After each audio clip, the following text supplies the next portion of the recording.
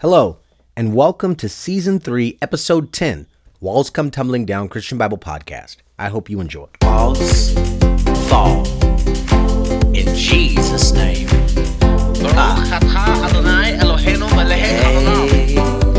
Blessed art thou, O Lord our God, King of the universe. We King must Jesus. pray, we must fast, we must love and obey. He is the Lord. Jesus is Lord. He is the Lord. Jesus is Lord. He is the Lord.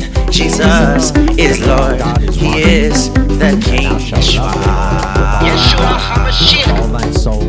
Yeshua. Hear, O Israel, the Lord our God is one. Yeah. And thou shalt love the Lord thy God. Come on and with all dance thy like heart. you've been free. Come on and dance like you've been free. And let the walls come tumbling down. Let the walls come tumbling down. Let the walls come tumbling down in Jesus' name. Let the walls come tumbling down. We let the walls come tumbling down. We let the walls come tumbling down. We let the walls come tumbling down in Jesus' name. Let the walls come tumbling down. Let the walls come tumbling down. Let the walls come tumbling down in Jesus' name. In Jesus' name. Let the walls come tumbling down. Let the walls come tumbling down. Let the walls come tumbling down in Jesus' name. Praise the Lord, praise the Lord, praise the Lord, praise the Lord, praise the Lord. Hallelujah. Thank you, Jesus. Thank you, Jesus. It's so good to just thank God, to just say thank you, Jesus. Praise you, Jesus, to say the words out loud. Say the words. Let the words pass out of your lips. Bring your flesh under subjection to the praise of God, the sacrifice of praise continually. Say it out loud. Say, praise you, Father God. Thank you, Lord Jesus. Thank you, Lord Jesus, for you are good, for your mercy is from everlasting to everlasting. He's so merciful. He's so good. He's so mighty. He lifts us up. When we are weak, He is strong. He is our King. He is our guide. He protects us. Even when we don't know that He's protecting us, He's protecting us. We can't always see afar off, but He always has everything in His sight. There is nothing too hard for our God. There is nothing impossible to our King. He died for us. He shed His blood for us. He loves us with an everlasting love. And nothing can separate us from the love of God. Nothing. Not height, nor depth, nor things to come, nor principalities, nor powers. Romans 8. As it is written, verse 36, for thy sake we are killed all the day long. We are accounted as sheep for the slaughter. Nay, in all these things, hallelujah, we are more than conquerors through Him that loved us. For I am persuaded that neither death, nor life, nor angels, nor principalities, nor powers, nor things present, nor things to come, nor height, nor depth, nor any other creature shall be able to separate us from the love of God, which is in Christ Jesus our Lord. We are loved deeply, richly. God created us with a purpose. And if you're listening to this, God has a purpose for your life. He has a unique and specific plan of action that He wants to take in your body. There is a specific will just for you, a walk that God has purposed intimately between you and Him. And no man can take you out of His hand. No man can hinder the work that God is doing in your life. He doesn't want you to look at the circumstances He doesn't want you to listen to what people say if they're speaking against the call that God has on your life. God has a call for you. He has called you and chosen you. And He wants you to stand up and worship Him and serve Him in the beauty of His holiness and the Spirit of the Lord in truth. He wants you to be a true worshiper where you're not focused on the right or on the left, where you're not paying attention to how it looks, but you're walking by faith that God has chosen you, by faith that He will take care of you from now to eternity, by faith that He is able to keep that which you have committed to Him. Your heart, your mind. He's able to keep you from falling. He's able to keep you from sin, from hatred, from bitterness, from anger. Only the love of God that is in you, that is shed abroad in your hearts, is able to keep you from hating your enemies. Only Jesus Christ is able to lighten a dark path.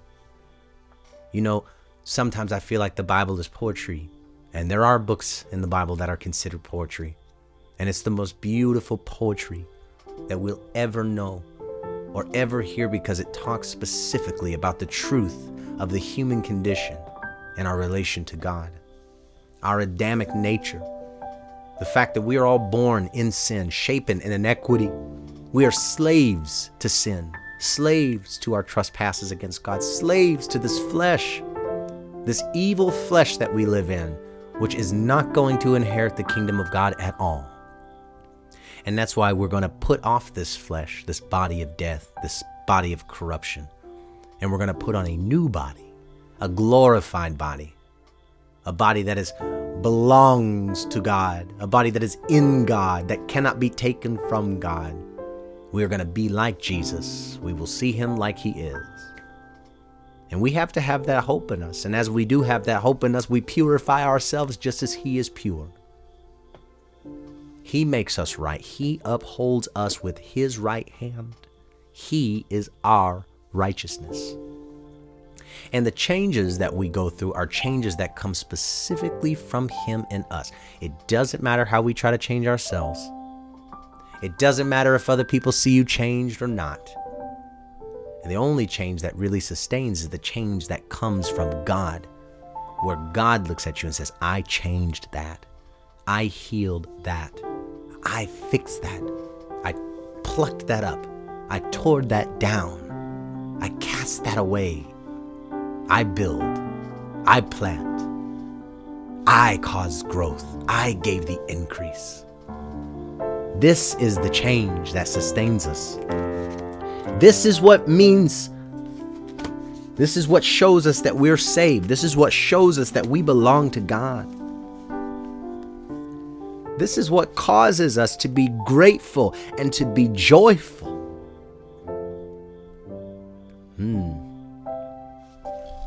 Hallelujah. It's that water from heaven that washes us clean, that comes directly from the mouth of God, from the throne of God into our spirits. That's the word that we live by. Man does not live by bread alone. No, we don't. But we live by every word that proceeds from the mouth of God. And He loves us. And He loves to speak to us. He loves to keep us. He loves to heal us. He will always, always, always make a way for us. Always. He'll never, ever not make a way for us. He just wants us to believe Him.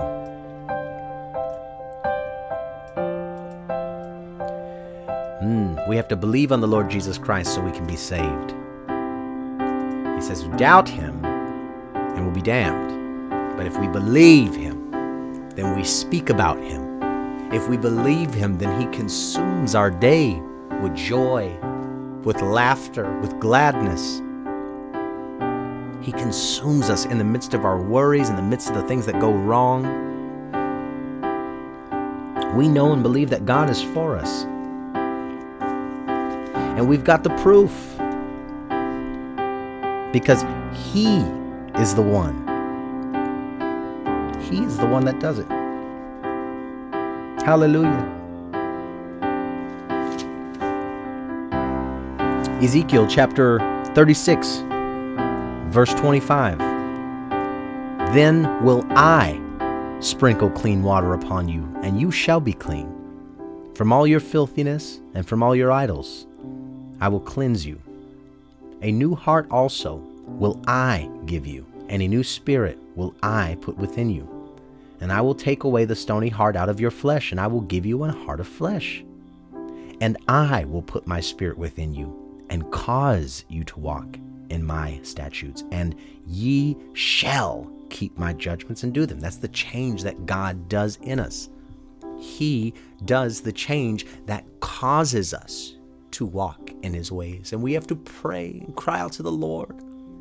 And as much control as we have to give it over to the Holy Spirit. And say, Holy Spirit, I give you control in this area that I'm lacking in. This area that I feel I failed in, this area that's proven me to be a failure. I give it to you. And I trust in you, oh God, by your blood, by your righteousness, that you will make this right. That you will heal me in this area, oh God. That you will uphold me with the right hand of your righteousness, because you are my Savior, you are my King. And I trust in you. We must trust the Lord. We must trust the Lord. We must remember that the Lord is for us. He's for us. He's for us. And we have to trust Him. We have to believe Him. And it's not even that we have to, it's that we get to. We get to trust Him. We get to believe Him. We get to walk with Him and talk with Him. We get to participate in the work that He's doing with us, because this is a personal one-on-one relationship with us and our Father, and He is our God, and we are His people. And it's a beautiful thing to be able to take part in this. That God would even speak to us or reveal Himself to us at all, but that He not only does that, but He loves us so much. It's only His glorious love that carries us through. In His love, He went to the cross. In His love, He gave us the Holy Spirit. Don't you feel loved by God? Don't you know that God loves you? That He's giving us every breath that we breathe, that He's able to subdue us even from the most sinful places. He is able. If you got breath in your body right now, know that God loves you, that He is able. He's able to do it all, to save you despite yourself. He's able to save you, but you just have to be willing. Isaiah says, if you be willing and obedient, then shall you eat the good of the land. We have to be willing and obedient, and then we'll be able to eat the good of the land. But then he also says that if we refuse and rebel, then we will be devoured with the edge of the sword, for the mouth of the Lord has spoken it. And that's why it's so good to constantly be putting ourselves in remembrance of the gospel, to constantly be listening with our ear to the Holy Spirit, waiting to see what the Lord will say to us. What word does He have to say to us? What thing is He going to whisper to us? What command? What correction? What calling? Because no matter what He says, it's always going to call us close to Him. Whenever we listen to the Holy Spirit, it will always bring us closer to the Father. Sweet Jesus. Father, I thank you, Lord. I thank you, Lord, for your plans, oh God, which are not our plans. Your ways, Lord Jesus, which are not our ways. Your thoughts, Father God, which are not our thoughts. Lord, I thank you. I thank you. I thank you, Father God, for your precious blood, Lord Jesus, that causes us to be made nigh, we who once were afar off. I thank you, Lord, for the gifts that you give, Lord Jesus, for the healing, Lord God, for your presence, Father God, which comforts us in our times of trouble. Father, may every listener to this be comforted, Lord, by the knowledge of your love, by the knowledge of your Holy Spirit protecting us, Lord. Thank you for living inside of your people. Thank you for loving your bride, Lord. Thank you for calling us your bride and giving us such a high honor. And thank you, Father God, that we should be called the sons of God, the children of God, the peacemakers. It's a beautiful thing that you've done for us, oh God. I pray that you give us understanding, give us knowledge, give us wisdom. Give us fear of you, Lord Jesus. Oh, you are good, and your mercy is from everlasting to everlasting. There is no God like you. And I thank you, Father God. Oh, I thank you, Lord. I ask that you bless this episode. Lord Jesus, do your will, oh God. Father, allow there to be only your Spirit that speaks, not mine. And shut the thoughts up that are in the head of the listener that aren't from you. Shut them up. Let every thought be taken captive by your Spirit, Lord, and what you're going to do. Give me strength and allow, Lord Jesus Christ, for your anointing to continue to flow, Lord. But pour out your presence more, Lord. There's nothing sweeter than your Spirit, oh God. And I thank you, Lord. In the mighty name of Jesus, please say with me, amen and amen. Hallelujah. Thank you, Jesus. Thank you, Jesus. I'm so grateful to the Lord. Hallelujah. Thank you, Jesus. Well, praise the Lord, praise the Lord, praise the Lord, praise the Lord, and welcome to another episode of Walls Come Tumbling Down Christian Bible Podcast. I am your host, your encouraging brother Preach. And, as always, I'm going to say it is good to be back. It's good to be in the service of the Lord. There was a song that went, I'm glad to be in service, boom, boom, boom. I'm glad to be in service. So one more time, because you know what? We never know. Tomorrow's not promised to anybody. It's not promised. And nothing really is ever as it seems. And so things don't go always the way that we think that they should go. They don't always play out the way that we think that they should play out. And, it won't always look how we think it's supposed to look. And that's why we have to just give thanks to God.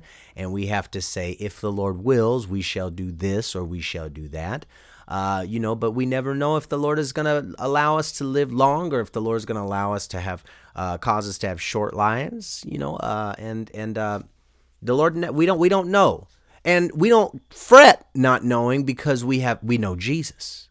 We know God. There's a song that says, I know not what the future holds, but I know who holds the future. It's a secret known only to him. And amen. And, I'm full of joy tonight. I am full of joy. I'm full of joy. I'm full of gratitude for what God is doing. I'm full of gratitude for his precious love that he has for us. I'm feeling really, really, really loved by God. And I'll tell you why. It's because of his Holy Spirit. There is nothing that will make you feel more loved or more close to God than the Holy Spirit. Not blessings, not a good church service, not friends, not family, not a lover, not nothing. Nothing will be a substitute for the person who has tasted the things of God. Nothing can substitute that. That's why sometimes if I go to a church or I, go somewhere and the Spirit of the Lord is just not there, and no matter how animated they are or no matter how, excited or how involved or engaged the congregation is, if it's a fleshly or, order of things, then it'll be flesh. That'll be visible to the spiritual eye. You see, the natural man receiveth not the things of the Spirit of God. But the spiritual man is judging all things. He that is spiritual judges all things. But it says he himself is judged of no man. But when you're spiritual, you can tell. And he that is spiritual is biblical. He that is spiritual is he that is biblical. When a person is spiritual, they are scriptural. The Lord is the Spirit. The Spirit is in the Word. Do you understand? Jesus said, the words that I speak unto you, those words that Jesus speaks, that the Holy Spirit speaks, those words are spirit and they are life. And so our natural man, no matter how polished or how, polished or, prepped for the job, there's people who go to seminary school. I didn't go to biblical Bible school. And, but there's neither did Jesus. But there's people who do, and the scholars. And so no matter how you are in that regard, the natural part of you, if it's natural, if it is flesh, okay, then there is no Spirit of God able to get through to people, because it's not in the flesh that we're preaching. We're supposed to be preaching by the Spirit of God. The words that we preach can't be our own words. They have got to be in 100% submission and agreement to the Spirit of God. The Bible says in 1 Corinthians chapter 2, verse 14, it says, but the natural man, okay, and this would be a good idea to get your Bible out and see if I'm lying to you or not, but the natural man receiveth not the things of the Spirit of God. Hallelujah. So your carnal mind, your carnal reasoning, your carnal understanding are not going to be able to receive the things of God. Your carnal natural self is damned, as the Pharisees in their carnal natural self were damned, and that they did not receive Jesus. The Pharisees had Jesus, the living God, standing right in front of them, and they did not receive the words from his mouth. They didn't receive him at all because they're in their flesh. The natural man is in opposition to the things of God. So he says, love not the world, neither the things that are in the world, because if any man love the world, the love of the Father is not in you. Friendship of the world, love of the world, these worldly desires that live inside of our flesh from us being in the world, being given over to those desires, you are pushing away and resisting the things of God. You'll find them boring. You'll be disinterested in seeking after the gifts of the Holy Spirit. You won't want to tolerate the things of the Lord, because the flesh and the Spirit are in opposition one to another. They oppose. The devil opposes and exalts himself above all that is called God, all that is the Lord. The devil is always trying to exalt himself above the knowledge of God in your mind. He is the high thing that exalts itself against the knowledge of God. And it's always in direct opposition to God. So even if you try to preach a message or you try to do something, if the Spirit of the Lord, if you're not in sync and in tune with God's presence, to be able to allow the Lord to move in and through you, allow his presence to edify you and the hearer. It has to be the presence of God that does the building. God is the one who gives the increase, not us, not clever words, not fancy puffed up speech. And you know what? I'm going to go into this and then I'm going to go back to what I was just saying. Verse in 1 Corinthians chapter 1, for Christ sent me not to baptize, but to preach the gospel. This is chapter 1, verse 17. Not with wisdom of words, not with a whole bunch of wise sayings or a clever way of me to put my words together, or, if I make myself sound more scriptural or biblical. I'm very enunciated when I speak, and I'm careful also because I'm a singer. So speaking into the microphone, I'm able to speak from my diaphragm. And I also want to be very, very, very clear about the message of the Lord, because the Lord is clear about his word. He's so detailed, and he cares so much to make sure that we hear every single bit of it. And he cares so much to make sure that we get the whole entire picture. Jesus is the beginning and he is the ending. He is all and all. Okay, he is all consuming. He is a consuming fire. And it is up to us to get on the altar when we see it. When we're presented with the Word of God, when we're presented with the biblical foundation on which we stand, when the Word of God is presented to us and the Spirit of God is present, then the altar will appear. We'll begin to see our heart. We'll begin to see what needs to be laid at the feet of Jesus. We'll begin to see what parts of our life are not laid at the feet of Jesus. All right?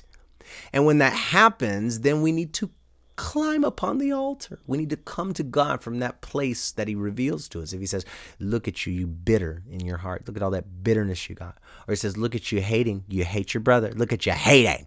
You hate your brother, you hater. And you're a hater. You're a hater. And he doesn't tolerate that hater because the Lord is not a hater. The Lord is a captain. He is a winner. The Lord is a winner. And he likes to showcase. He made a show of them openly, triumphing over it. The Lord was speaking talking and just telling me, just ministering to my heart and putting words in my mouth. And sometimes people will take your joy in God to be pride. They might look at you and see you, oh, he's so prideful. Look at him. He's trying to do this. And he's trying to do that. And he's trying to do this. He's trying to do that. You right. I'm trying to do all those things. Because you know what? I want to do as much as I can for Jesus. Hallelujah. I want to do as much as I can for Jesus. And if somebody comes along and they can do it better, like if I try and sing something, I can't sing that good. But if I try and sing it, and, if nobody else is going to sing, then I'm going to sing to the Lord because the Bible tells me to sing to the Lord and not to be ashamed. You know what I mean? If nobody's there to do it, I'm going to do it. And then when somebody comes along that's better, that's called to that office, then I'm going to get out of the way and glorify God and be so happy that somebody's called to this office. That's like drums. I used to love the drums. I used to love to play the drums. But then we had a worship service and I tried to play the drums because nobody was there to play them. And I broke the Spirit of God. The Holy Spirit is like a dove. And, we got to stay in the Spirit and not walk against the Spirit. And, I was playing wrong, and it was just really out of the Spirit of God. It was just killing the whole everything and exalting the drum. And it was just a lot. And I just kept it up. But after that, the Lord was like, don't you get back on them drums anymore. And I haven't really wanted to play the drums at all. I actually sat on the drums the other day, and I just kind of sat behind them and just, touched them for a minute. But I was like, oh, yeah, I remember I used to like these. Now I don't want to, because I'm not called to the drums. It's not my office. I don't want to do something if the Spirit of God's not going to be involved.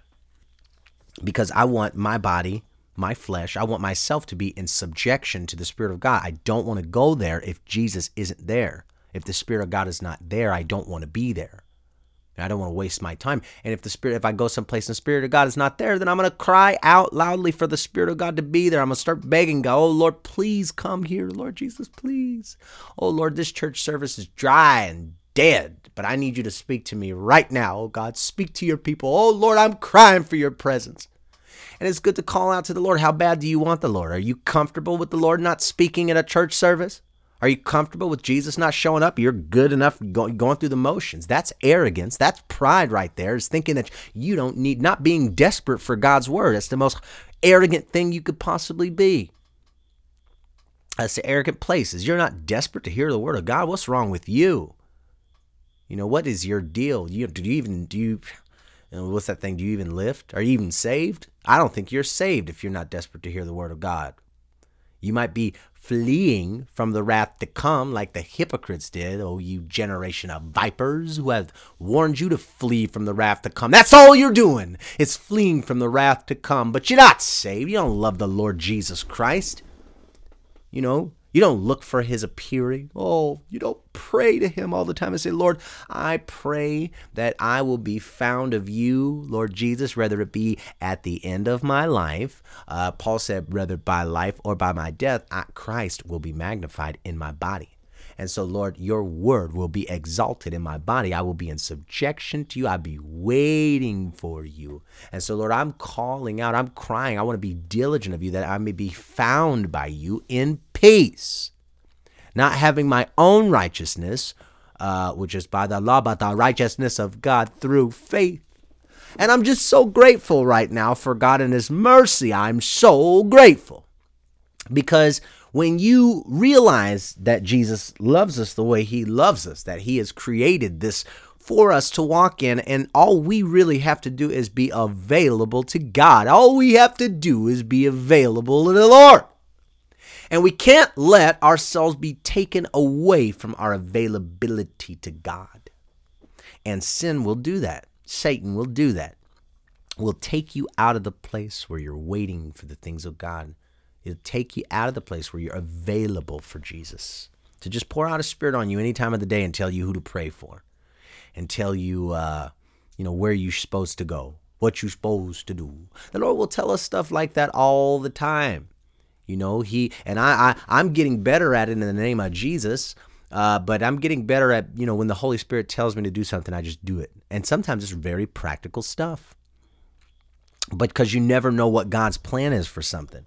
I was going to meet up with, I was supposed to meet with them at our church, and I didn't see him. And they said the meeting was going to be at a certain time, and it was like 15 minutes before that time, and they weren't there. And it wasn't like a set in stone for sure thing. It was just, it was all kind of up in the air. So I was like, I want to go home. I'm tired. And so sure enough, I was about to go away and then go do something else. But then the Lord was like, wait. He told me to wait until this time. And I was like, well, Lord, amen. So then I just, I turned around and went back and waited. And when I went back and looked, there the guy was. And so I was able to go ahead and be obedient to the Lord, but I didn't know that he would be there, but he was there. I was ready to go, but I prayed and I surrendered my own will to the Lord's, and blah, blah. My point is, the Lord will have us in little spaces like that, okay? It's little by little things. It's little spaces, and he doesn't want us to be legalistic as if, our own obedience or something means that, that all this, it all stands, it all depends on us. No, this does not all depend on us. This depends on Jesus. But get in the game. Otherwise, you're not in the game. You see, it depends on the changes that the Lord is working in your life, folks. And it's not about the outside thing. It's about the inside thing. He wants truth in the inward parts. He wants himself in the inward parts. It has to be the Lord Jesus Christ, the real sound doctrine, Bible-based Lord Jesus, not the fleshly Jesuses or the false Christs that are out there that are rising up. Let you do whatever you want. It's got to be the real Jesus. It's got to be real Holy Spirit. So let's go back to 1 Corinthians chapter 1, verse 17. For Christ sent me not to baptize. I'm not doing this outward thing. I'm not just going to do this outward motion. This isn't what the Lord wants me to do. He wants me to convince people by the Spirit of God. He wants me to die out to myself and let him save people. For Christ sent me not to baptize, this outward thing, but to preach the gospel, not with wisdom of words, lest the cross of Christ should be made none effect. You make it sound so wise and, eloquent and so special and blah, blah, blah. Lest the cross of Christ be without effect, because we got to remember that people are dead in their sins and trespasses, and the gospel being preached to them wakens them up. The seed of the Lord goes into them and wakes them up, okay? Causes them to become alive to the things of God. You are walking around prayerless, and then the Lord preaches to you and says, you're supposed to be praying always. You are now awake to that precept. And from that place of prayerlessness, you then cry out to God and say, well, Lord, help me because I need your help. I can't pray always. I need you to help me do that, Lord. I need you. And we have a good God who then will anoint you and give you an unction of the Holy Spirit. The Lord will give you these baptism, and then you'll be able to pray what the Lord wants to pray in and through you. In and through you. All the tongues that God has, he wants to speak tongues through you. He wants to pray. The Holy Spirit groans. We don't always know what we should pray for, but the Lord knows exactly what to pray for. And so we have to give ourselves over to that faith. Verse 18, for the preaching of the cross is to them that perish foolishness, but unto us which are saved, it's the power of God. So the preaching of the cross, the Bible, the word, the preaching about the things in this life, the exposing the unfruitful works of darkness, the preaching of this is foolishness. It's foolishness to talk about the natural man versus the spirit man. It's foolishness to the people that are going to hell, to the people that are going to be hell in the lake of fire, They think all this stuff is boring. And they think it's foolish because they're of the devil. And so that's why they think it's boring, because they're satanic. They're evil to their core. So, this is boring. I don't want to pay attention to the things of God. It's boring. You're of the devil. The devil is tricking you. The Lord is interesting, and the Lord is wise, and he is action-packed. And so you're of the devil, and you're in your flesh, and that's why you think that you don't receive the things of God. You're in the flesh. You're natural. That's why you're bored, because you're so carnal minded. Like I said it last time, I'll say it again. You've got the spiritual maturity of a potato. That's how spiritually mature you are. You're like a potato, which is nothing. That's why you must cry out, potato. You need to cry out and say, Lord Jesus, help me. I'm a potato. And I'm saying that a little bit, but understand where you are. Help me, Lord. I'm dying. When Peter was on the water, he cried out when he started to sink and said, Lord, save me, I perish. We have to call on God from that place. Do you understand? You're not going to get nothing. You got to call on the Lord with all of your heart. You have to believe him in order to call on him with all his heart. Sometimes that's why God has to make some of you uncomfortable in your life, because you really don't believe him. You're just fleeing from the wrath to come. Like the Pharisees, you don't have any fruit that's meat for repentance. You don't have anything that's truly deserving for the presence of God to work in your life.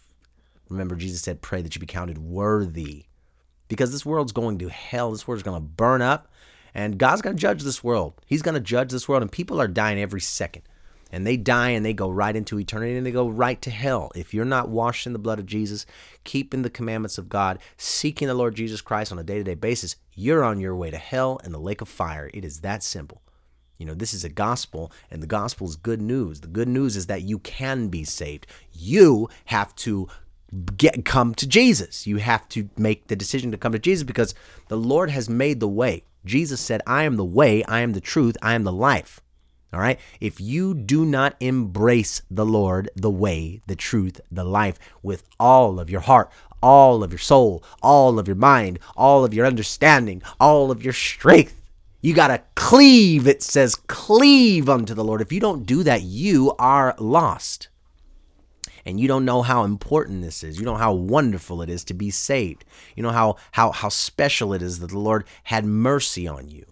And that's what you got to get. You have got to know how special it is that God decided to have mercy on yourself. For the preaching of the cross, verse 18, chapter 1, Corinthians, for the preaching of the cross is to them that perish foolishness. You think you could just put it on the back burner? Excuse me. You can get rid of this. You can get rid of that. You can do this and that, and you just push God to the side. That's how of the devil you are. It's foolishness to you. That's why you're going to hell. You hear that? The preaching of the cross is foolishness to you who are going to burn in hell. You don't pay no attention to it. That's why you're going to burn in hell. And you don't like me saying you're going to burn in hell so much. Why is he saying I'm going to burn in hell so much? Because you are. You're going to burn right in hell if you don't repent, if you don't learn that this is supposed to be very important to you. You're supposed to care about all of this. You should be eager to hear the word of God. You should be eager to get into God's word. You should be eager for the Holy Spirit to speak to you, because even the satanic pope reads and prays. You know what I mean? That old serpent lover, that old devil worshiper, he reads and he prays, but he's a filthy pope. And so that goes to show you how demonic and how deceived you can be being a Pharisee, like the pope is a Pharisee. He's a religious bigot. And like I've said on the last one, the Pharisee has changed, folks. It's no longer what you would think is the Pharisee, like this, oh, this person is quoting scripture and, they're doing all the holy things of the Lord.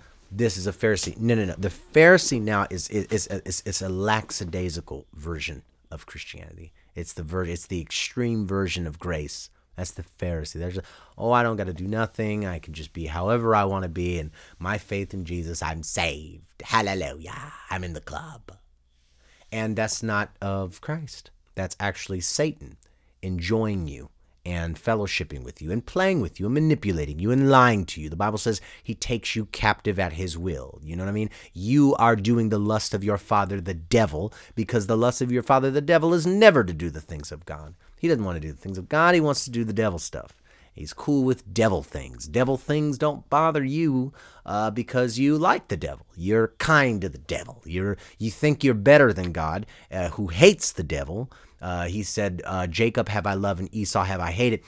I had some people stop coming to the church because they said that, they didn't say it. Their mother told me. And she's like, you know what? Well, we don't like that you say, God hates stuff. Hey, man, I'm not even going to get into that. That's garbage. People, because now they're not even serving the Lord. They're someplace else. And, God, I hope that they get restored in Jesus' name. But people who are just so comfortable and they just fellowship with the things of evil, they don't mind evil around them. They're not like Lot, who was vexed with the filthy conversation of the wicked. The Bible says it's not good to accept the persons of the wicked, but these people, they're of the devil because they are fine with evil people. They love the wages of unrighteousness, like Balaam. That's what he says. He loves the wages of unrighteousness. But he was rebuked by it says, dumb ass speaking with man's voice forbade the madness of the prophet. That means God will speak through anybody at all. But you got to have an ear to hear. You got to be looking for Jesus throughout your day. Because he might speak to you. Now, if you're of the Lord, then he's going to be speaking to you throughout your day, and he's not going to have to go to anybody else and tell them about you. Because if I'm talking about somebody and I know I'm talking about you, and I almost said somebody's name on here last week. I almost said it. I felt like the Lord really put it on me to say it. And, the same thing applies if I end up saying your name on here in a rebuke, then of course I send you the message and I tell you about it. Just so, you can have it. Because, this isn't a backbiting thing. And the Lord he leads me to preach about people's examples in a general way so that you can always see the examples of what not to be and what to be. And through that, the Lord is able to speak prophetically into your heart to reveal specific things to you that God wants you to focus on. It has nothing to do with me at all, except for the fact that I'm allowing the Lord to do his will in my life. And he's set you up to be able to listen and give you the ears to hear. Amen. And anything else it's not for you. You know what I'm saying? But it's always a joyful experience to be able to be led of God because you're listening for him throughout your day. And so if you're not doing that and you're not in your prayer time with the Lord listening, then he's going to send somebody over to talk to you. And which is an irritating thing because if I have to go talk to you about something, that means you can't really talk to me about it because come on, bro, get the telephone pole out of your eye first. You've got a telephone pole in your own eye, but you're focused on the toothpick in your brother's eye. You're of the devil. So stop doing that. Repent so that you cannot be of the devil and you can be of the Lord. Because the Lord's way is the best way, and he's the only way. He's good. You're not good. The Lord is. That's why he came to the kid. He said, you know what? He said, good master, what good thing should I do? I'm a Christian. I'm of the Lord. And he wasn't of the Lord. Amen? That guy was not of the Lord.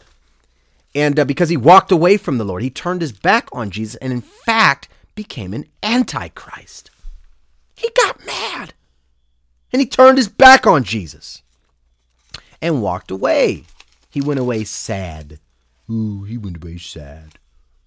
And that's these people's spirits. You see, they act like they're of the Lord and they act like they're holy. But when it comes down to getting into the presence of God and getting into the Spirit of God, they're not of God at all. because there's nothing of God inside of them, because they fellowship with the devil. They have so much time fellowshipping with the devil that they don't even, they don't even recognize the evil that they soak up. They don't hear things and, say, oh my gosh, the zeal of my Father's house has eaten me up. I have to go and, flip these tables. Or I have to go and pray for this person right now because the Lord has moved on me and he just told me this person needs prayer right now. They need you to go pray for them. And the Lord will tell you to pray for people. If you get a thought, just pray for this person. Pray for them. Ask them if they want prayer. That's not the devil, folks. If you're of the Lord and you believe in Jesus very much, and you're serving God, if you get that you should pray for somebody, you get over there and pray for them. That's the Lord. He's trying to pray for those people through you, right? Don't stop that. Don't sin against the Lord by not doing this good. As you have the opportunity to do good, do good. And how do you do that good? By lifting up holy hands everywhere. Amen. Without wrath and without doubting.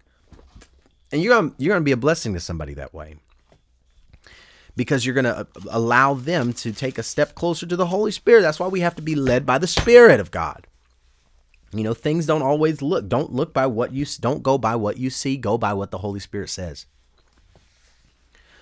And you'll never know that if you're in the flesh. If you're full of your natural filthy self, then you need to get rebuked a lot so that your self can die, because you ain't killing your flesh. So come get rebuked so that you can see what your flesh is. You done blended with the flesh so much. So you think the Spirit of God and the flesh are one and the same.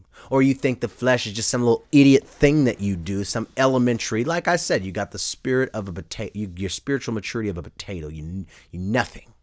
You know what I mean? And you need to wake up so you can actually be meat for the master's use, so you can be fit, because you're unfit. You have to be careful. Otherwise, you will wind up being,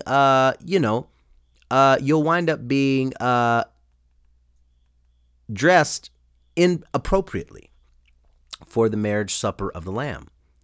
You'll wind up being dressed inappropriately. You won't have the right garments on. You won't be ready. When the Lord tells you to be ready, you won't be ready. You'll be unready.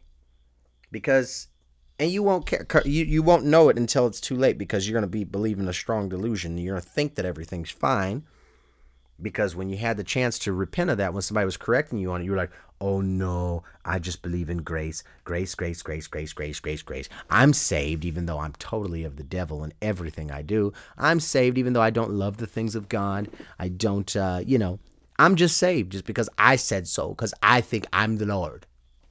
And that's how demonic you people are who are like that. You're demonic. You're of the devil and you don't know it. You have to be told so you can be saved. Which means that when you are told, you have to be humble so you can listen and say, oh, wow, this person is right. This person's right. I'm of the devil because I'm just like that. Exactly what they're saying. I'm exactly that way. Oh, Lord, help me, Jesus. That's the only way you'll be saved. That's the only way.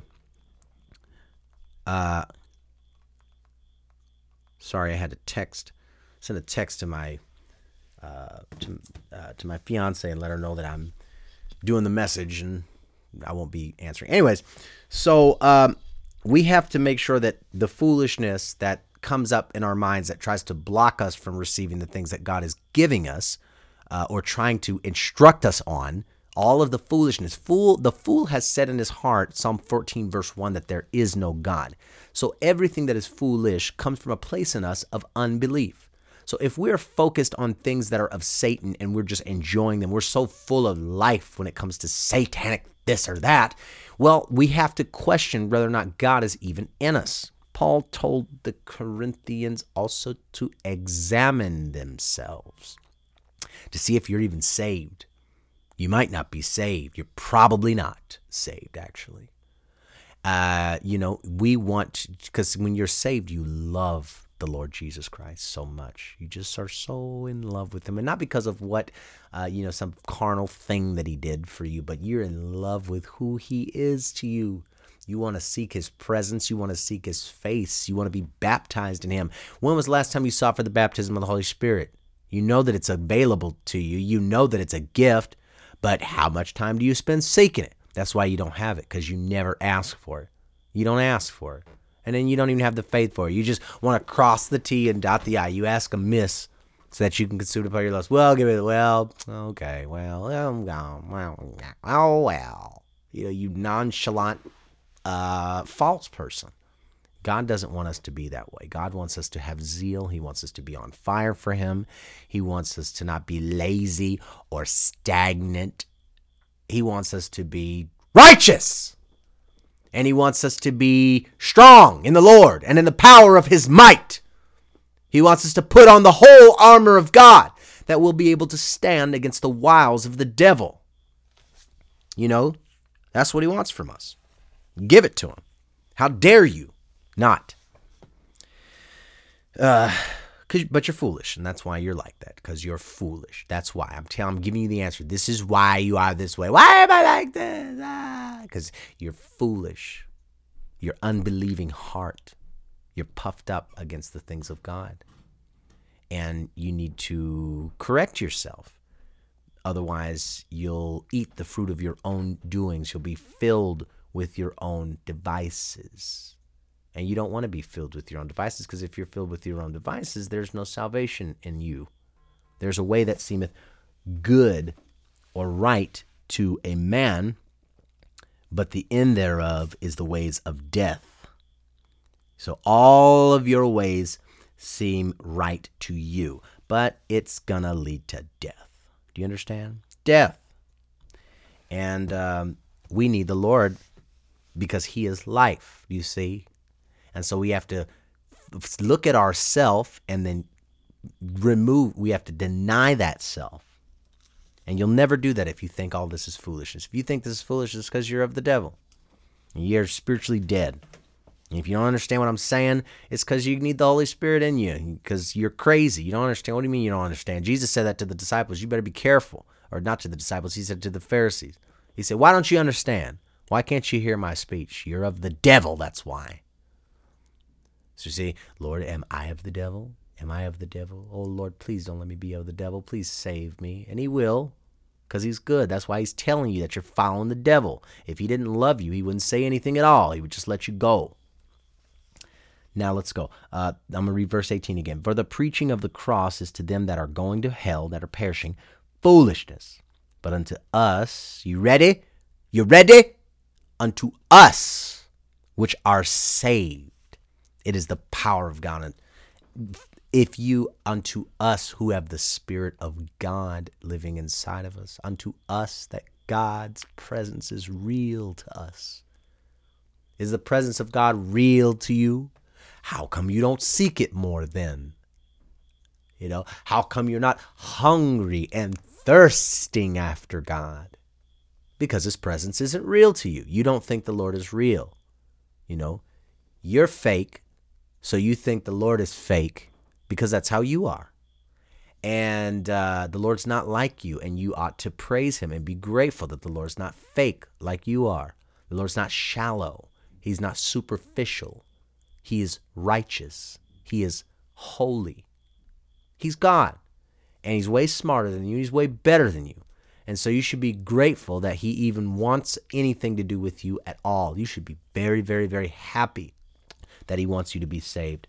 And the devil wants to blind your mind to that fact so that you won't be happy about it. You'll be ungrateful, unthankful, unholy, without natural affection, a covenant breaker, haters of those that are good.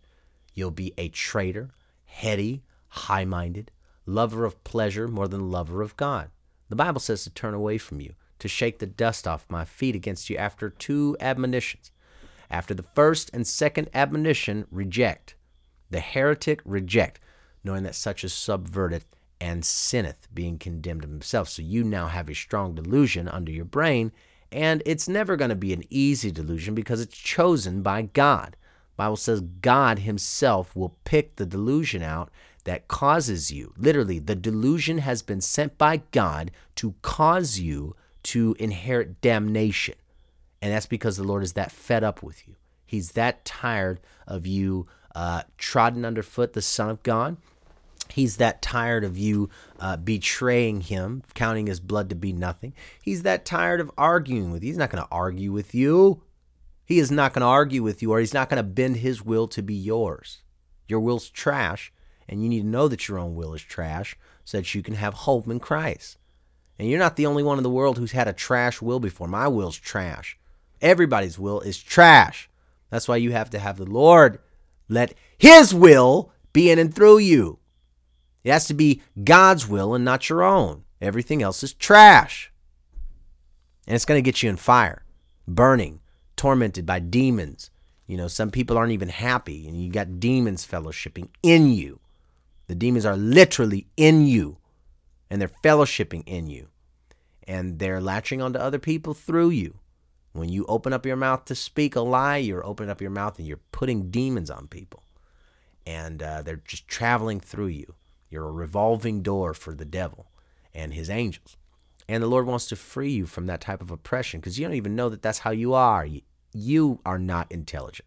You don't know that that's how you are. You think that everything is just, what you see because you're flesh. You understand? You're carnal.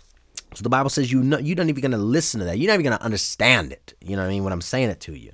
I pray that God will give you understanding, but you won't, because you're of the devil. And that's what Jesus said in John. All right, so for the preaching of the cross is to them that perish foolishness, but unto us which are saved, it's the power of God. See, I receive the word of God into me. There's truth there. Then it gives me power to be able to conduct my life in a way that is pleasing to the Lord Jesus Christ. And to, while doing so, not put any trust or stock or confidence in my own ability, but to always have my faith be rooted in Christ Jesus my Lord. I'm not doing this because I have to do it. I'm doing this because Jesus is so good, that he loves me so much. So I want to do as much as I possibly can to show him how grateful I am that he saved me from all of my darkness. He saved me. And he didn't have to do that. I am saved and washed in the blood of Jesus Christ. I've got the Holy Spirit inside of me, and I'm so happy about that. I want to tell the whole world that Jesus is alive today. And not just because I was put inside of my glorified body that I'm going to be put back into. See, not a lot of people can say that. I'm saying that because that's my testimony. The Lord Jesus Christ put me inside of a new body, and I'm going to be able to get back in that body once I'm out of here. Do you understand how happy that makes me? I'm so grateful for that, folks. And you don't have to believe that about me, but you definitely have to believe that the Bible says that we're going to have new bodies. And I just so happen to have been inside of mine. And I spent a long time in there. And that's how I know that you have to speak, and it has to be perfectly surrendered to the Lord. Led of the Spirit means you are perfect submission, perfect agreement with God. So when I was talking to the Lord, I heard myself talking as every single thing I said, every word, every part of the vowel sound, every syllable was all in perfect harmony with the Spirit of God. I was perfectly in sync with God. It was me speaking, but it was literally the voice of God speaking through me to himself as me. It was phenomenally beautiful and connected. And I heard my own voice, and I'd never heard myself speak. I don't sound like this. I do in the flesh, but in the Spirit of God, I sound totally different. And it was beautiful. It was fantastic. I can't wait to grow in heaven, and I can't wait to be close to God in heaven. And people are going to go, oh, you're not going to grow. Oh, my friend, my friend, my friend. We go from glory to glory. Amen. Glory to glory. And so God's got good stuff prepared for those who love him and who are called according. He really does. Don't be deceived. This world is false. This world is fake. This ain't the real deal, And thank God, the next life is the life that we're going to, it's the life we're going to treasure. We're going to be there forever too. We're going to be there forever and ever and ever and ever and ever, just worshiping and being at a place of freedom to worship God and worship God and worship God. We're going to be up in heaven, sealed by the Holy Spirit forever. We are going to be the literal body of Jesus Christ. Oh, it's going to be amazing. So, there's going to be amazing. I'm going to give a little witness here. Hallelujah. There were times where when I was, having this wonderful vision, which is what I'm calling it, take it as you will, but when I was having this vision that at times I was flying full speed around the Lord's body, and he was humongous. He was giant. And to where I'm flying so fast, I was flying super fast. And as I was flying up, I'm flying up his body because I was just flying up it. We were going up, and his body was huge. And I say we because there were so many others with me at that moment. We were all like in perfect unity, and we're all flying around the Lord Jesus Christ's body. And again, you don't have to believe what I'm saying here, all right? You don't have to believe this for coming out, because this is just but this is my testimony. We are the body of Christ. All of the human beings, we make up the body of Jesus Christ. And the devil also has a body. He's got a body of Antichrist believers. These are all people who have John 6:66. You know what I'm saying? They're people who turn their back on hearing the word of God. Whether unconverted or converted at a time, these turn their back on the Lord. They become anti-Jesus, and they don't want to participate in the things of the Lord. And one sign of the Antichrist is the Antichrist will always start to attack the people of God. Start to attack, the Christians and be very, very, very against God, like the world is. And so we want to, we want to preach the gospel to our enemies so they can get saved, because they're clearly being tormented by demons. And if they're okay and everything in life is perfect and peaceful and happy and harmonious, but they're totally without God, then that's a greater sign of abandonment. You don't expect your life to be hell here because you don't have the Lord in you. Hell comes next. That's what makes hell, is because you think that everything's good here, but then you get over there and there's nothing you can do to get out. You're stuck. And so you'll remember all these quote unquote good times you had outside of Christ. You'll remember about all of it as you chew on your tongue, and you'll be grinding your teeth for pain and weeping and wailing. The Bible says there's weeping and wailing and gnashing of teeth. It says the smoke of their torment ascendeth up forever and ever, and they have no rest day and night, because you chose to think the things of God were foolishness. You chose to not take God seriously. You chose to say, oh, well, I'm the Lord, or God's not real. You said whatever these things you were saying are blasphemy in your heart. You chose to not take God serious, and that is the biggest mistake you could possibly make, because the Lord's going to kill you himself. He's going to take your life right out of you, and then you're going to have to stand before him, and you're going to be judged. And he's got all the time in the world to judge every single person in this whole world. He's going to judge every person that has ever been here, and he's going to pay you back to your face. And the Lord's going to laugh and mock you on your way into hell. And if you read Proverbs chapter 1, it says that. The Lord says he will mock, just like you mock God. He's going to mock you back. You're going to reap what you sow. You will reap what you sow with God. He is not unrighteous. You will reap. And so that's why it's so important for us to believe the gospel and to stop being foolish and to put away foolishness or any type of unbelief. Get it out of you, because if you have unbelief up inside of your heart, then it's going to immediately cause you to sin against God, either through prayerlessness or not receiving something or not going someplace where God tells you to go someplace, is because you're full of unbelief, which is foolishness. That's why God's not even going to waste his time trying to give you a sign or prove to you that he's real. Well, give me a sign, God, if you're real. Get me outside. Who are you, you arrogant schmuck? You actually think that the Lord Jesus Christ has to prove himself to you? You're crazy. That's why at this point, if I talk to somebody and they tell me they don't believe in God, I don't even waste my time. I'm like, well, you're obviously not called of the Lord then.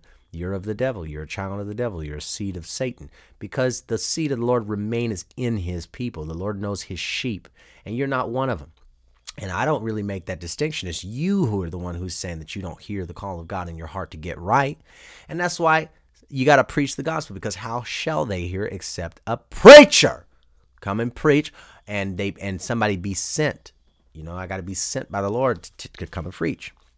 And so after you get the Lord Jesus Christ inside of you, the Lord wants you to immediately, start witnessing and testifying, first in your own life of the Lord Jesus Christ and his saving power. And then afterwards, you're supposed to get up and go out and start preaching the gospel. God wants to use you, you person. Oh, well, I can't do it again. And all my excuses. I saw this meme of Passion of the Christ. It was Mel Gibson sitting next to Jim Caviezel.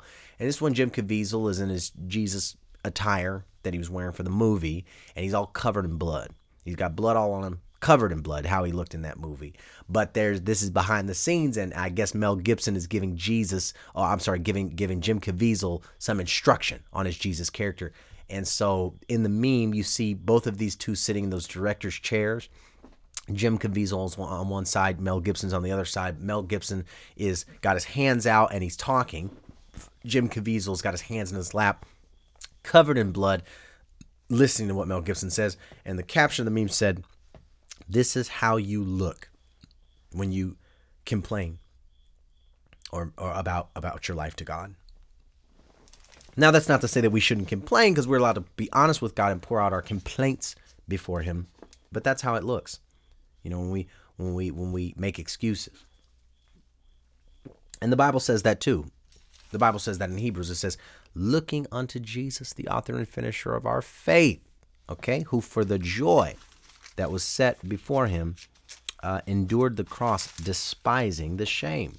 Consider Him." This is in the book of Hebrews. "Consider Him, lest you be weary and faint in your minds." So I'm going to jump real quick. The book of Hebrews, this is chapter 12, verse 2. "Looking unto Jesus, the author and finisher of our faith, who for the joy that was set before Him." Listen! Who for the joy that was set before Him. Hallelujah. The sufferings of this present life don't compare to the joy. You're going to experience joy in the new body. The new body will be flooded with joy. It's created by God. It is a part of Him. So it's going to be like, when you feel the Holy Spirit is very peaceful and there's joyful and it comes down upon you, you get flooded with the presence of God. This body that you're going to have is going to be made out of the presence of God. So being inside of it is going to be God. It's going to be incredible. The tabernacle of God will be with men. Okay, so He's going to be in you, and He's giving you you're a part of His body. I mean, it's so intricate and special. And if it sounds confusing to you, then just shut your mouth and believe it, and hope to experience it. But if you don't hope to experience it, then that's okay. No one's going to force you. You can go right on into hell if you want. The Lord's not going to force you to get saved. And you're not doing Jesus any favors by you becoming Christian, okay? You're arrogant, and you need to chill out on that level of thinking, because you're going to burn in hell. You're going to be in hell, and you'll be angry at yourself. You're going to hate yourself, and like you should have hated your life here. Because the Lord does want us to get rid of our life. He wants us to hate our life here. You'll be angry that you didn't pick up your cross. So looking unto Jesus, the author and finisher of our faith, who for the joy that was set before Him, because of the joy that was set before Him, He endured the cross, despising the shame, and is set down at the right hand of the throne of God. He's the power of God. Amen. "For consider Him that endured such contradiction of sinners against Himself, lest ye be weary and faint in your mind." Because Jesus never even did one thing wrong. He never sinned, ever. And yet He chose to put your disgusting sins on Himself. He put my disgusting sins on Himself. And I'm saying it like that so you can really see the repulsion that God has towards sin. He's not lenient to sin. He hates sin. And He hates Satan. And He hates the children of the devil. That's why He hardened Pharaoh's heart, because Pharaoh was ready to get saved after experiencing or seeing the power of God. Pharaoh was he was ready to let the people go. But it says, and Pharaoh would have let the people go, but the Lord hardened his heart, because the Lord was fed up of Pharaoh. He had to do all that proving and stuff just to show you. And the Lord created Pharaoh for this purpose, to be the devil. And the devil is a defeated foe. So we always have victory in Jesus. And so we don't want to be anything like the devil. You want to be like Jesus. And if you have that hope inside of you, then there's hope for you. Amen. Trust God. Verse 3, "For consider Him," Jesus. Think about Jesus instead of yourself for once, that endured such He had to sit there and take it from sinners. He had to sit there and endure these sinful, evil people crucifying him as if he was a sinner. He had to take it from them. So think about that,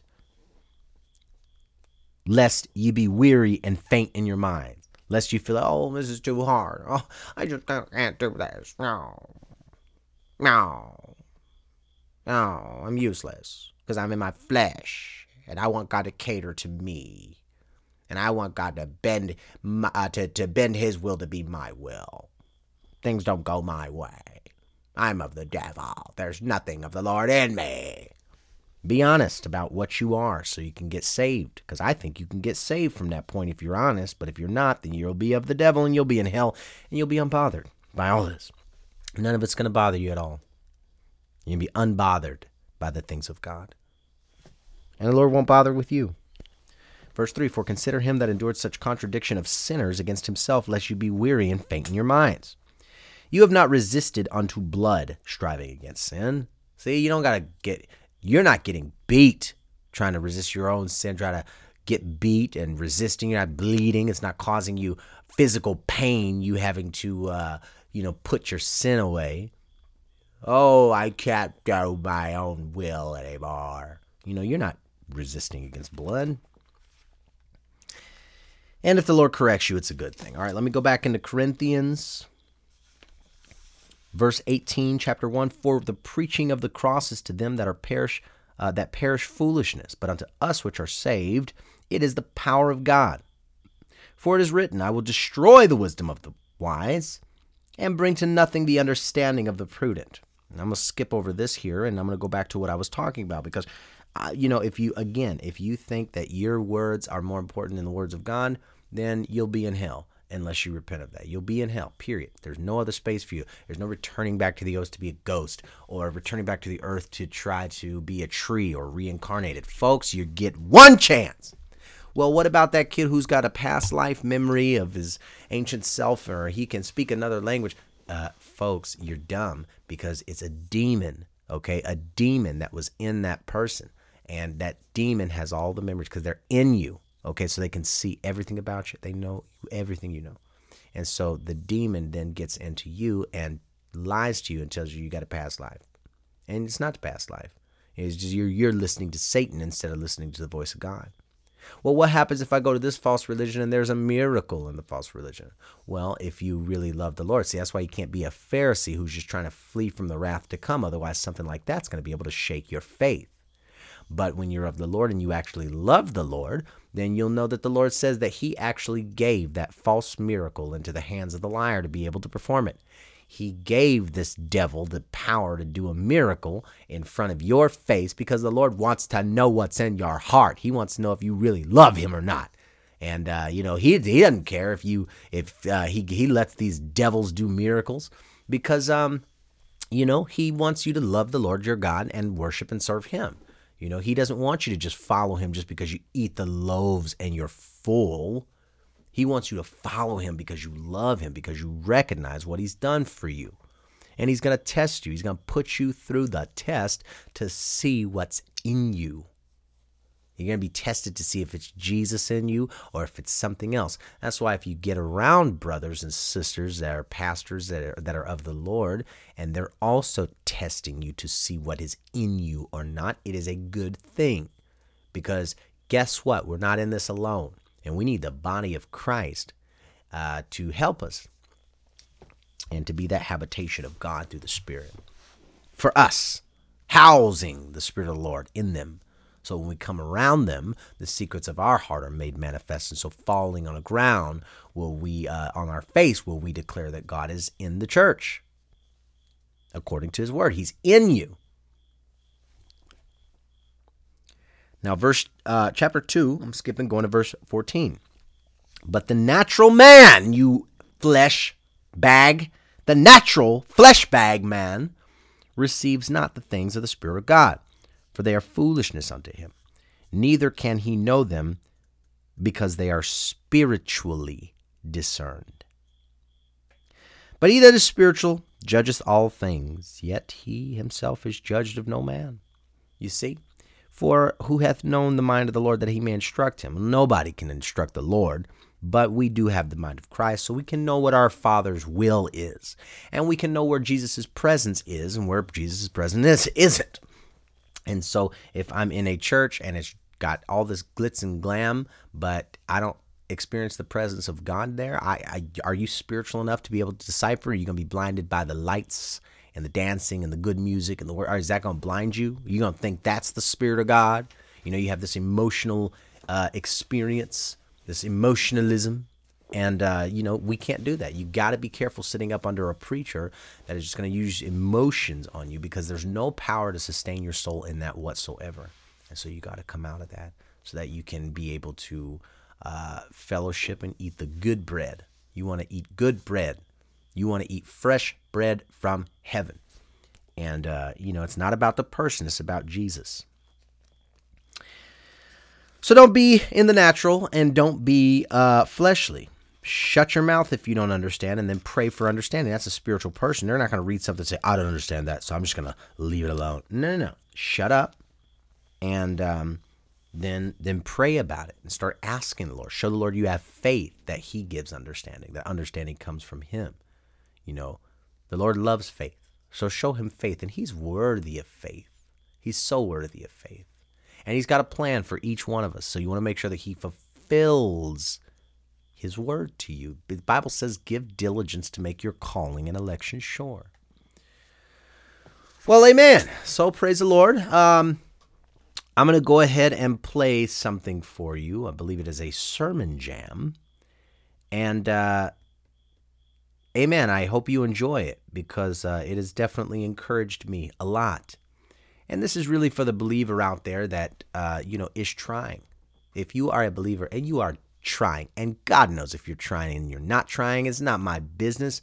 But if you're trying and, you really want Jesus, then this sermon jam is going to be for you, because it's going to show you just, there's always hope in Jesus.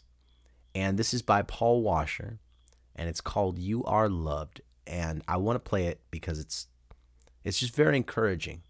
And I think the Lord wanted me to put it on here, actually. So this is what we're going to do. So enjoy this sermon jam. And then when I come back from the sermon jam, I think we'll go ahead and just get right into James. And then we'll be done. Amen. So go ahead and enjoy this. It's a great honor and privilege for me to be speaking here today. It's just a great privilege. I'm overwhelmed at the goodness of God that He would allow me the opportunity to be here in this place and hear the gospel, speak of the gospel of Jesus Christ in fellowship with believers. I count it such a tremendous, tremendous privilege. And don't be discouraged.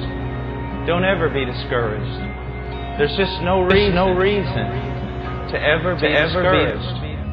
Some of the greatest sermons that have ever been preached have been preached to 6 people. Some of the greatest manifestations of God has occurred among just a handful of believers. We shouldn't use the world's wisdom. We should use God's wisdom. Folks, if it was easy, everybody would be doing it. This is not about how useful we can become or how successful our ministries appear to be. It is about being conformed to the image of Christ. Absolutely everything in our lives is directed towards our conformity. God is not served by human hands as though He needed something from us. He's granted us the privilege to participate in a great work that He is doing. But the great goal of God is not to make us successful servants. The great goal of God is to make us conform to the image of Jesus Christ. It was when I realized I did not have to move a quarter of an inch to the left or the right to be loved of God. That I did not have to be successful in the world's eyes, nor powerful, nor eloquent, nor intelligent, or any other thing. That I simply was loved. I am so unholy. I am so unrighteous. I am so ignorant of the things of God. I feel so ashamed. I said, your joy and everything about you, your comfort, your joy, your peace, comes from your performance and what you can do for God. I said, my comfort, my joy, my peace comes from what God has done for me in the finished work of Christ. God will not allow your source to be anything but Him and grace. Now there is a sense in which we're not walking with God as believers. God's going to convict us of our sin. There is a sense in which we should be sorrowful over our lack of obedience. But at the same time, we need to realize something. Do you know what God does for the most part in the life of believers after they're saved? He doesn't work life in them so much as He works death in them. After a small period of what some people call a honeymoon period, or this God protecting you with grace, He begins to draw back a little so that you will begin to see that you can do nothing and that absolutely everything depends on Him. He begins to... That's why a lot of young ministers will go out and preach. Now, if they're God's man, they will usually meet with years and years of failure. Now, there are exceptions. There are exceptions like Charles Spurgeon and others. But for the most of us, God allows us to be confronted with so much failure in our prayer life. Failure in our ability to read the Word and understand it. Failure in our preaching. Failure everywhere. So that in the end, we reach a point where, oh God, who do I have in heaven but You? Who do I have on earth but You? And then it becomes a work of God in our own mind and our own heart. And that's what I want you to see. I want you to draw your joy, not from your performance, but Christ's finished work. I want you to draw everything from that one thing and that one person. And then your joy, your comfort, your peace will be as solid as a rock that does not change. But as long as all your joy, your comfort, and everything else comes from your performance, you will spend the rest of your life like this. I had a guy tell me one time, he came in and he said, you know, you could do this, and the ministry would expand, and you could think about TV, and you could think about all these things, and it would be so great. And after he got done, I said, but if I did all that, where would I find time to go fishing? And he looked at me and he said, I know how he was thinking. It was like, you're the most unspiritual man I've ever heard. And I looked at him and I said, sir, I've been there. I've spent a great part of my Christian life working myself to death so that somehow God would think I was special. I said, I don't need this ministry or that ministry or the things that you're talking about. I know that I am deeply and eternally and perfectly loved. Now, if God wants me to go do something, I'll go do something because He loves me so much. But I don't need to be big. I don't need to be smart. I don't need to be eloquent. I don't need a tremendous ministry. And I don't need to be well known. God loves me. That is enough. I want you to know, if you're a believer here today, God loves you. The greatest act of faith is to raise the dead. Boy, if you can raise the dead, you have got faith. And I always tell them, they said, well, what's the greatest act of faith? I said, for me to look in the mirror of God's Word and see all my faults, all my sin, all my shortcomings, and to believe that God loves me exactly as He says He does. He truly does. You are beloved if you are in Christ. You are accepted if you are in Christ. You always walk with a safety net underneath. That's a beautiful thing. Legalists don't like that very much. To someone like me, that's a beautiful thing. To someone who has never been able to cross all the T's and dot all the I's like other people, it's a wonderful message. It's a wonderful message. Now let's open up our Bibles to Romans 3. Verse 23. For all have sinned and fall short of the glory of God, being justified as a gift by His grace, through the redemption which is in Christ Jesus, whom God displayed publicly as a propitiation in His blood through faith. This was to demonstrate His righteousness, because in the forbearance of God He passed over the sins previously committed.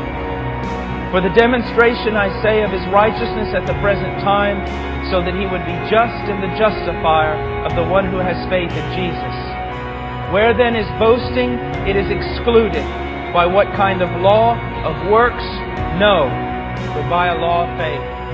Dr. Martin Lloyd-Jones says, this is the acropolis of the Christian faith, the citadel, possibly the greatest passage in all the Bible. This is possibly what I have just read, the most important passage in the entire Bible. Have you read it? Do you understand it? Have you pored over it? Because here we find the greatest and greatest of truths. So many people read this passage and the only thing they remember is Romans 3:23. And yet, this passage, in my opinion at least, is the most important of all of them in the Bible. And in order to understand the cross of Jesus Christ, we must understand this passage.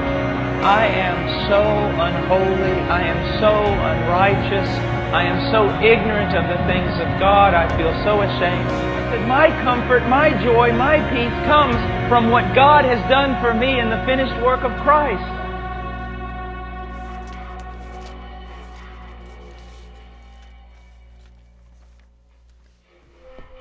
All right, praise the Lord. Amen. That was that's always very encouraging. I'm very grateful that God allowed me to hear that message. I'm grateful for Paul Washer's one of my absolute favorite preachers. You see, so I don't just, take from, I know that he is a specific type, the denominations, and there's certain factions that, are just a standard with Christians. So what I am is, I'm not Baptist at all. But, I've enjoyed some Baptist stuff. But, so I keep the good, right? I glean. I keep the good, and I get rid of the things I don't believe. So, I keep the good and get rid of the bad. I glean, because I'm not a Calvinist either. I'm a Bible-believing disciple of Jesus, part of the kingdom, member of the kingdom of God, and a servant of the Lord Jesus Christ. That's how, hallelujah, that's how I want to be remembered. Preach, Joshua, a servant of the Lord, and servant of Jesus Christ. Hallelujah. All right, so we're picking back up in the book of James. Praise the Lord. And this is James. We're in chapter 4. I believe we left off right around verse 6. So I'll pick up here with verse 6. We'll go to verse 5. Do ye think that the Spirit... Now, when I do this, I try to not... I preach in the beginning or speak by the Spirit of God always in the beginning. But towards the end, I like to, of course, it's by the Spirit, but also teach. So this is teaching the Word of God. And this is allowing God's Spirit to be the teacher. So don't rely on your own carnal understanding. Rely on the Spirit of God that is able to make thee wise unto your own salvation. You gotta rely on God's Spirit, otherwise you will not receive the things of the Spirit of God. So when you hear the word being taught, you want to make sure that you are subjected to the fact that it is God's word. He says he pours out his Spirit upon all flesh. And so it's God's word that is ministering to us. The word that is spoken by Jesus is spirit and life. And God is trying to make you spiritual. Pardon me. Do you think that the Spirit that the scripture saith in vain, the spirit that dwelleth in us lusteth to envy. So yeah, when you're worried about other stuff or you're not focused on the things of the kingdom of God, he's going to let you know.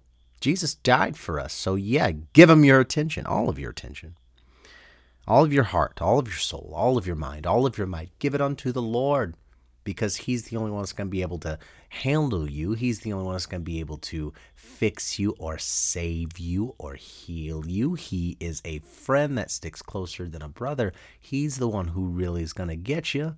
So give it to Jesus. Verse 6, but he, Jesus, giveth more grace. So even in the midst of your lust and your rebellion against God, know that he giveth more grace. Wherefore he saith, God resisteth the proud, but giveth grace unto the humble. Well, if you won't even admit what the Bible is saying about you or what the Spirit of God is revealing about you, you won't even admit it because you can't receive correction. And if you don't receive correction, you're so puffed up that, one time somebody corrected me on something and they were totally wrong about it. Totally wrong. However, they were correcting me still. And I took that as, okay, God, you must have turned their spirit against me. And you must have had them come at me this way. And so while they might not have the details, Lord, I trust this person's of the Lord. And I trust that, it's not just a bad day. This is some correction that I'm getting. And you're allowing it to happen. And so I trust that. And so, you know what, Lord, I'm going to receive this. Because I'm going to go pray and say, oh, Lord, what have I done, Father God? Show me, Lord Jesus, what I'm doing. And, oh, Lord, I ain't even got to tell me twice, Lord. I'm humble. I know that, he's humble. He said he's humble. Yeah, because the Lord also told me that I was humble. Folks, I've prayed so much, and the Lord tells me about myself, because I talk to the Lord. I'm honest with him. And so I'm humble. And so, I don't have to worry about exalting myself above God, or if God tells me or tries to correct me on something and I'm going to just shun it. God's not going to deal with me like that, because God resists that type of pride. But if you submit to the rebuke, then you are humble, and in that submission, there is grace. Folks, when you submit to the Lord, there is grace. There is both grace of forgiveness and grace of empowerment to make change and to be led into that change by the Spirit of the living God. This is the reality of our faith. This is the true Christianity, the true light that we stand in, is the fellowship that we have with Jesus Christ, the Spirit of the living God in us, continuing the work. But he, Jesus, God, giveth more grace. All right? But he's forgiving. All right? God has grace. Wherefore he saith, God resisteth the proud, who won't seek the Lord after they hear rebuke, who won't seek the Lord and say, Lord, this preacher was really coming at me crazy. Lord, they're being mean to me. What's going on, Lord? What's happening? What did I do? Or, Lord, they corrected me on this and they were totally wrong. They said that I, ate the last muffins, and I did not eat those muffins. But, they were, the way they spoke to me, Lord, it makes me fear you, Lord. I don't know what I'm doing, Father God, but I just pray that you help this relationship be made right. Now, I'm not saying you always got to just take people's guff for no reason. No, but try to see the Lord in everything. Try to walk by faith. When David had rocks thrown at him, he said, no, the Lord has sent this man to come and throw rocks at me. I'm not going to stop it. I know I did something wrong. I'm not prideful. I know that I did something wrong. And so because of that, now I'm about to be like, you know what? No. This guy's also, no, I'm going to let it happen. I'm going to fall in the hands of the Lord. Let it happen. Maybe God will pity me. But he giveth more grace. Wherefore he saith, God resisteth the proud, but giveth grace unto the humble. Here it is. Verse 7, submit yourself, therefore, to God. Resist the devil, and he will flee from you. So anytime you are confronted with the devil or confronted with your own inner condition, just resist that arrogant urge to dismiss the correction of God or the rebuke of God, or dismiss the urge to justify yourself. and say, well, I just, and well, I just, and well, I just. Just no, don't make an excuse for yourself. Let Christ justify you. Don't rush to commend yourself. Let Christ commend you. Amen? And God will, by his Spirit, he will confirm his word to you. Draw nigh to God, and he will draw nigh to you. Cleanse your hands, ye sinners, and purify your hearts, ye double-minded. Well, I don't know if I'm saved or not. It all depends on me and everything I do. But I do believe in Jesus. I do believe in Jesus. Or I don't really think I have to keep the commandments, and I don't really have to do that because it's all grace, so I can sin, and, God is going to forgive me because that's who God is. If you think like that, you're not of the Lord, period. The Christian who is converted does not want to sin against God at all. Don't be double-minded. 1 minute you believe the Lord, next minute you don't believe the Lord. 1 minute you got strong faith, next minute your faith is weak. You're double-minded. The Bible says you will get absolutely nothing from the Lord. Nothing. You won't even receive a bit. Nothing. Your faith is vain. Because it's not faith. Be afflicted and mourn and weep. Let your laughter be turned to mourning and your joy to heaviness. Look at yourself. Look at the state of the world. Look at the state of the people around you. Sometimes you got to put that to bed, all the joy and the laughter. Well, I'm going to leave church now in my wicked condition. I'm going to go hang out with these people. And now you're laughing and kikiing, ha, ha, ha, ha. And, you're of the devil. The Lord can still see you because he could see everything, everywhere, all the time. So he can see you. And he's like, listen, stop laughing. Stop being joyful in the flesh. Let your joy in the flesh be turned into heaviness. Let your joy be heaviness because it's your joy. Verse 10, humble yourself in the sight of the Lord, and he shall lift you up. Wait for the Lord to lift you up. Let the Lord do the exalting in your life. He'll pick you up when you're broken, when you're low. God will lift you up from those low points. Your feelings hurt, or you down and out or discouraged, God will pick you up. Then your joy will truly be coming from him and not from you or your outside circumstances. That is standing in faith. Verse 11, speak not evil one of another, brethren. He that speaketh evil of his brother and judgeth his brother speaketh evil of the law and judgeth the law.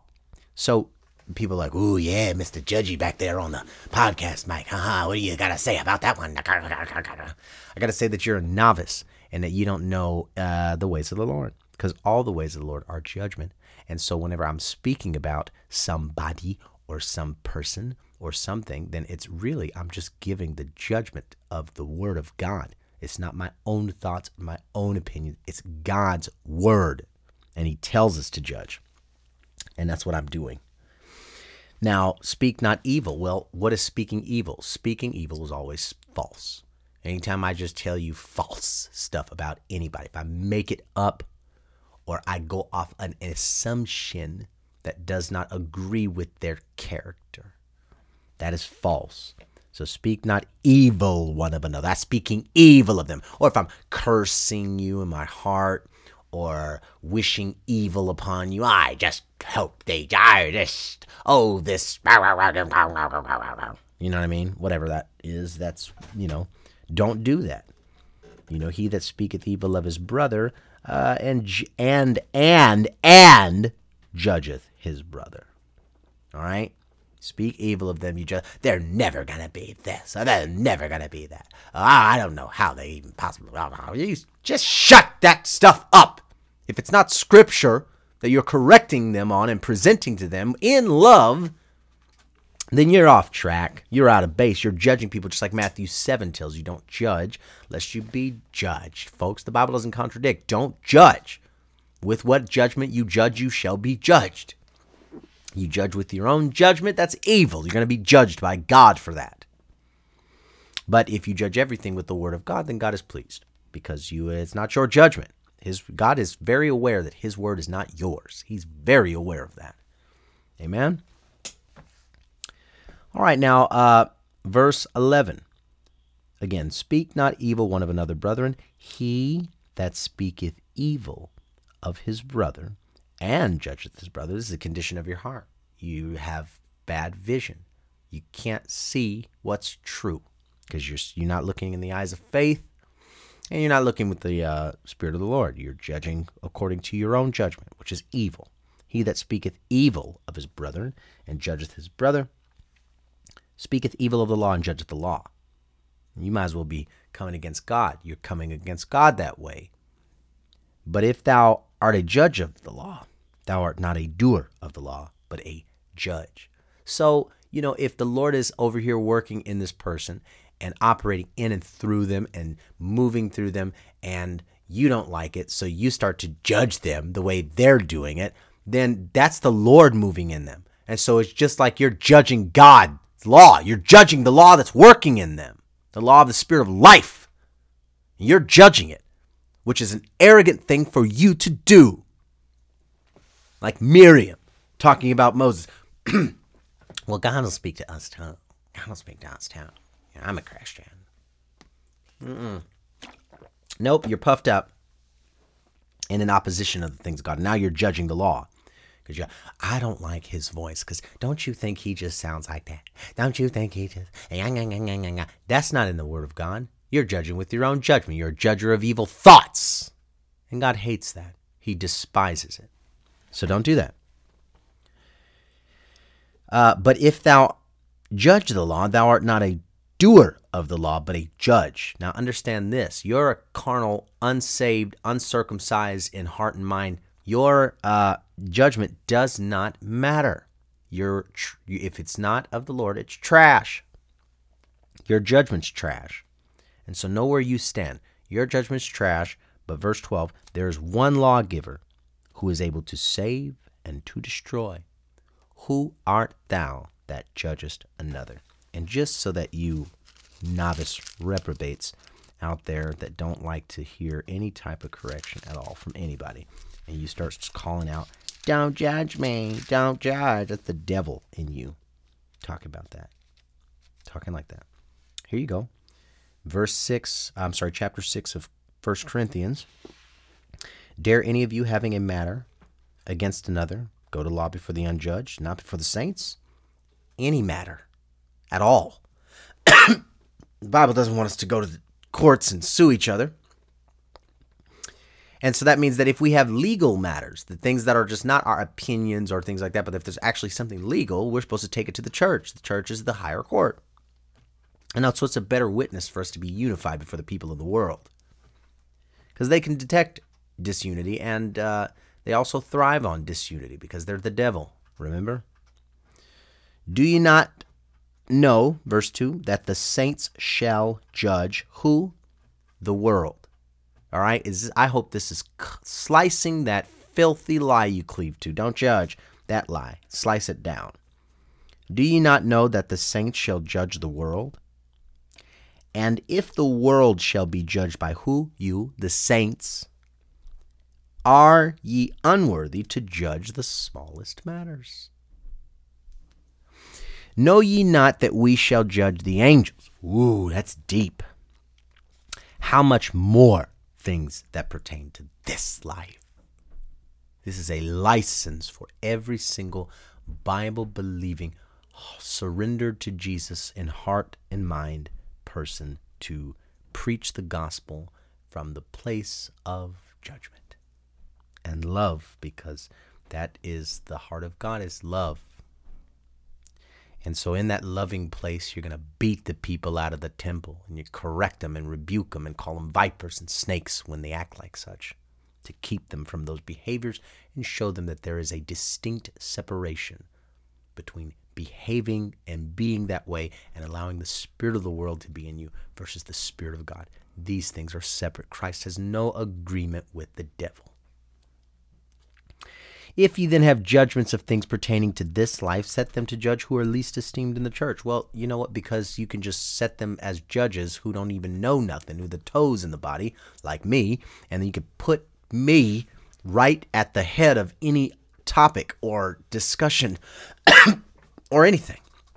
And you let me be the judge. Why? Because I'm going to open up the Bible and we're just going to read. It's God's judgment. It comes from the Word of God. Plus, the Lord is going to anoint His people. So He'll talk through a donkey. So if you got judgments of things pertaining to this life, set them to judge who are least esteemed in the church. Well, you know what? If two of the heads of the church are arguing, then get this little toe, put him at the front, and ask him to look up the Bible and see what it says.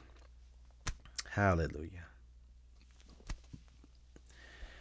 All right. And then he says, I speak this to your shame. I speak to your shame, because he's looking at these judgeless Christians and you're a shame. What a shame to be a Christian who yells out, don't judge.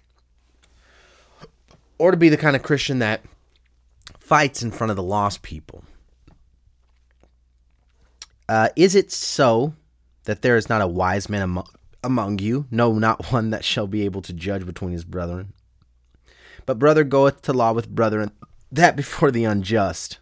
Oh boy. Now therefore there is utterly fault among you. Okay. So I actually have had the hiccups for a while. And I've been taking teaspoons of sugar to quail them. But I'm going to go ahead and stop here.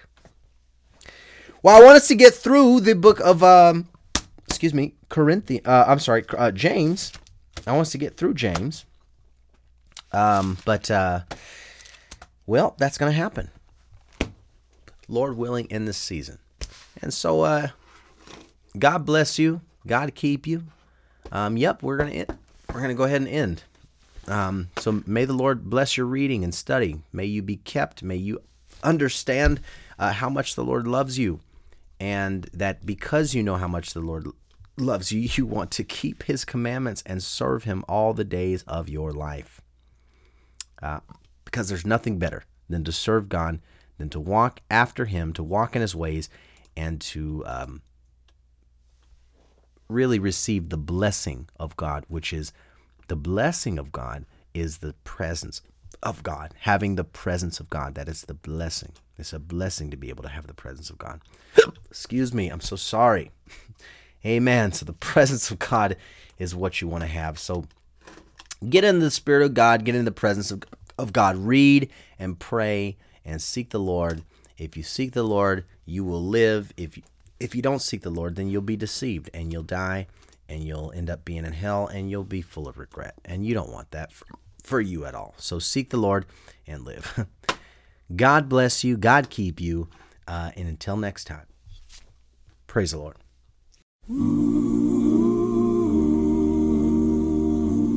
Known only to him are the great hidden secrets. I'll fear not the darkness when my flame shall dim. I know not what the future holds, but I know who holds the future. It's a secret known only to him. In this world of fear and doubt, on my knees I ask the question, why a lonely heavy cross I must bear? Then he tells me in my prayer, it's because I am trustworthy. He gives me strength far more than my share. Known only to him are the great hidden secrets. I'll fear not the darkness when my flame shall dim. I know not what the future holds, but I know who holds the future. It's a secret known only